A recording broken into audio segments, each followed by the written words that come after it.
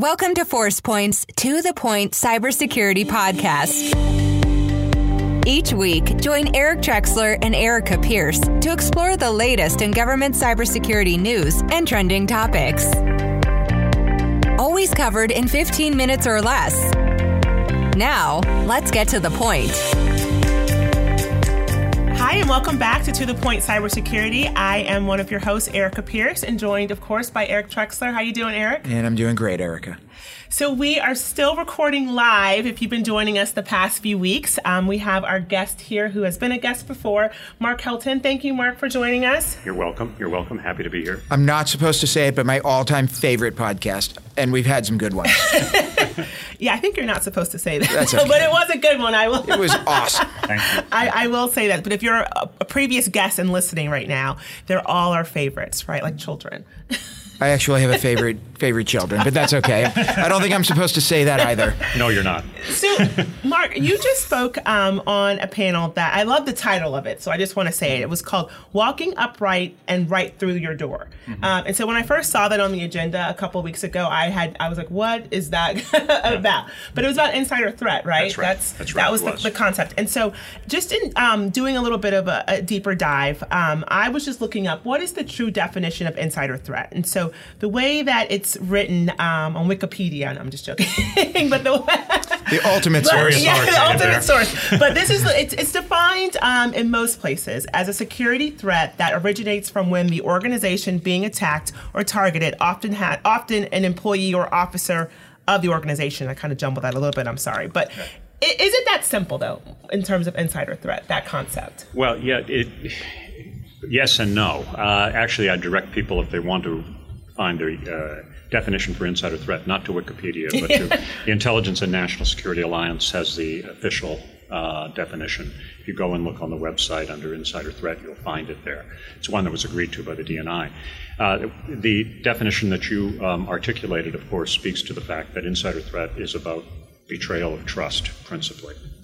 There is that word again. Yeah, we've had a theme the past few weeks. It is betrayal of trust, somebody who abuses the trust put in them. And now, of course, in the government, that's fairly clear, right? I mean, you take an oath of office, you take an oath of service to the Constitution, preserve and protect. If you violate that oath, that's demonstrably clear. In private industry, of course, it is also clear, even if you don't take that kind of oath. You sign all sorts of agreements, but you also take a moral commitment to the organization that you join, not to betray that organization's trust. One other thing I'd say about insider threat, we're talking not only about currently serving people in an organization or agency, we're talking about former people that's a good in an point. organization or agency. People who walk out of an organization and agency with knowledge in their head, or all too frequently on a thumb drive or something else, and then transfer. It's a big challenge for industry, but also for government. We're starting to see more. I mean, we've seen articles on Apple, we've seen articles on Tesla, we've seen it more around the insider, and it's become much more public. Mm-hmm. In addition to, we've seen the articles in the paper and the press on government. Right. Is it becoming more? Is our awareness level increasing? Is it more sensationalized that the media is picking up on it? Or is it just becoming a greater and greater problem? Well, I think there's several reasons for it. One is that people are becoming more aware of insider threat as a problem. But the main reason is because the nature of the threat has changed. And we're talking principally about China here in most of these cases, if you're looking at Apple or GE. Industrial espionage. But one point that always needs to be made is the government executes national security, but the strength of national security in the United States rests upon the entire nation. Right. Finance sector, industry, business writ large provides that national security strength. That is the power of the United States. The adversaries of the United States understand that much more clearly, frankly, than the Americans. Americans don't think about that. Because we have it. It works. Well, exactly. And we don't see it. It's difficult, I think, for Americans, unless you're in time of war, explicit war, to recognize threat. Americans are trusting people. We have democratic principles, and we tend to trust others. Now, that that's generally a good thing in life. You want to be trusting. Yeah, right. You want to be trusting people. That you should always. But in the insider threat world, you want to have a little bit of trust but verify. The old Russian saying, right? Trust but verify.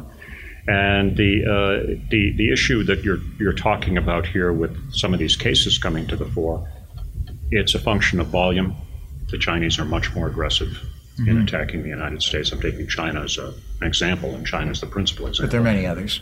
But there are many others. And that we're also turning our defenses a little bit against them, those defenses that we have in place, whether it's federal space or industry. Particularly true in the defense industrial base, because if you're China and you're going to penetrate a U.S. defense program, you can go against the Department of Defense, or you can go against a classified agency. You might get something, but it's hard.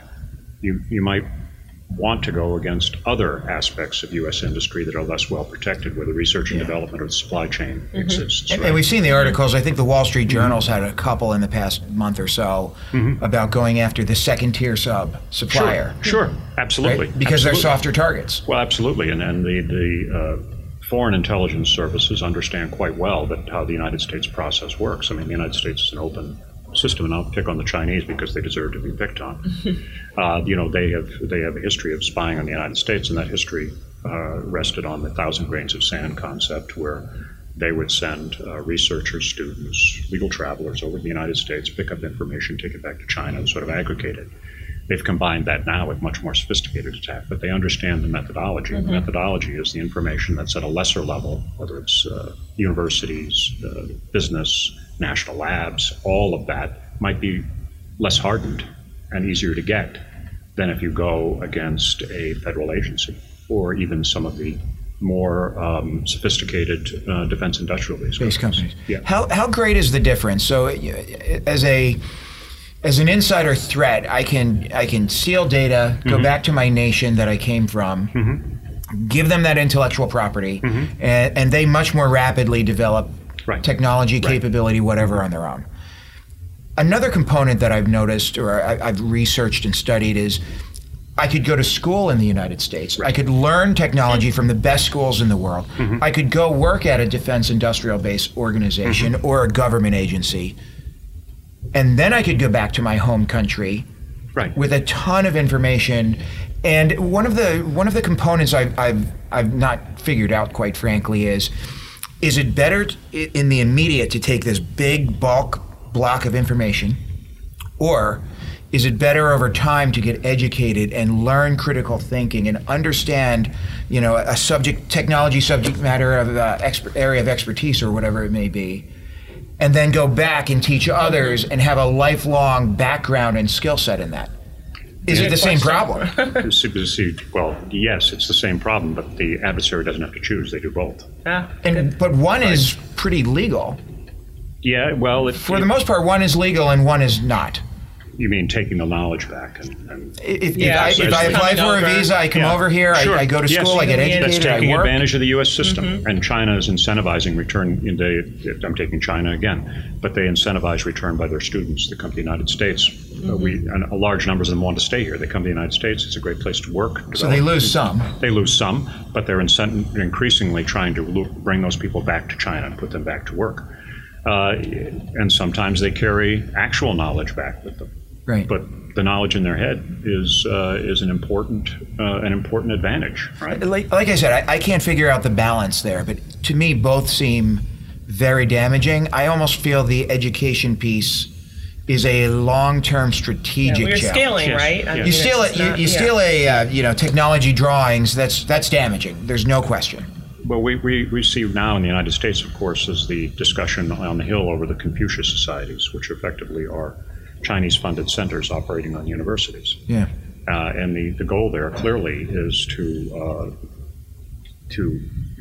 shape the dialogue and discussion on those universities about issues related to China, but also to spot and assess potential recruits, or to make sure that ethnic Chinese students who are at the university stay in line, right? Keep them close to the mother country and have them go back.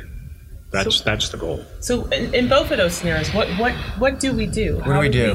What do we do? Always the question, Eric. We always get down to what do we do? Yeah. Well, in the issue of engaging academia and the Confucius Society, some of that's being taking place on the Hill, and there are bills being introduced to reduce the activities of Confucius societies, where money is being taken by universities from effectively a Chinese government front to support academic nation-state funded activities. Yeah, nation-state funded activities. So there are things that can be done legislatively. If you look at the issue of students or people come over here who decide to stay in the United States and work for a while, there are things that companies can try to do in terms of the terms of their employment and the like. That can be done if they're still a Chinese national. But the challenge the United States has is you don't want to give up you don't want to defend by virtue of defending yourself, you don't want to give up what you are. Agreed. and that's the challenge. That's it. And the United States has always been much better for it, right? For recognizing those principles, even understanding that it comes at some risk. But you have to take prudent steps within the realm of that without violating those principles to try to defend the country. And there's always a balance. There's always going to be a balance. Will we be better in the future retaining those principles? Retaining the principles, we will, yeah. Okay. I mean, yes, absolutely. You can't, the United States' greatest advantage has always been freedom, openness, defense of individual rights. Those are the things that attract people to the United States, whether they're, because Americans understand them and they don't always recognize them, but foreigners coming to the United States, that's a great advantage for us. People that come legally to the United States, become American citizens and grow the country. That's great. And we have to defend those principles. They're also a great strength abroad, too. I can say that when I worked as a CIA officer, the greatest strength that I had was the fact that I represented the United States. Yeah. You walked in a room and you represented the United States, and people knew immediately what you represented, right? People always talk about spying, about money, and all the rest of that. All that's these sort of tools, but the greatest strength that I always had was the moral strength of representing the United States, and people understood that quite well. Erica, we're ending on a high note. Yeah, no, yeah. I mean, you're right about that. It makes you proud. So thank you for your service as well. Thank you very much. And thank you for being on the podcast this week. I mean, this has been a great conversation, Mark. We had a great, Eric's favorite podcast episode. Thank you. I'm still waiting on what do we do? Right. That'll be part 2, right? Yeah, or part 3. Yeah, part 3. Yep. So thank you, Mark. Thank you, Eric, and thank you to myself as well for being here this week. All right. And thank you to all of our listeners out there who have tuned in, and please continue to subscribe to the podcast, to give us ratings, and to listen next week. Thank you. Thanks for joining us on the To The Point Cybersecurity Podcast, brought to you by ForcePoint. For more information and show notes from today's episode, please visit www.forcepoint.com/govpodcast. And don't forget to subscribe and leave a review on iTunes or the Google Play Store.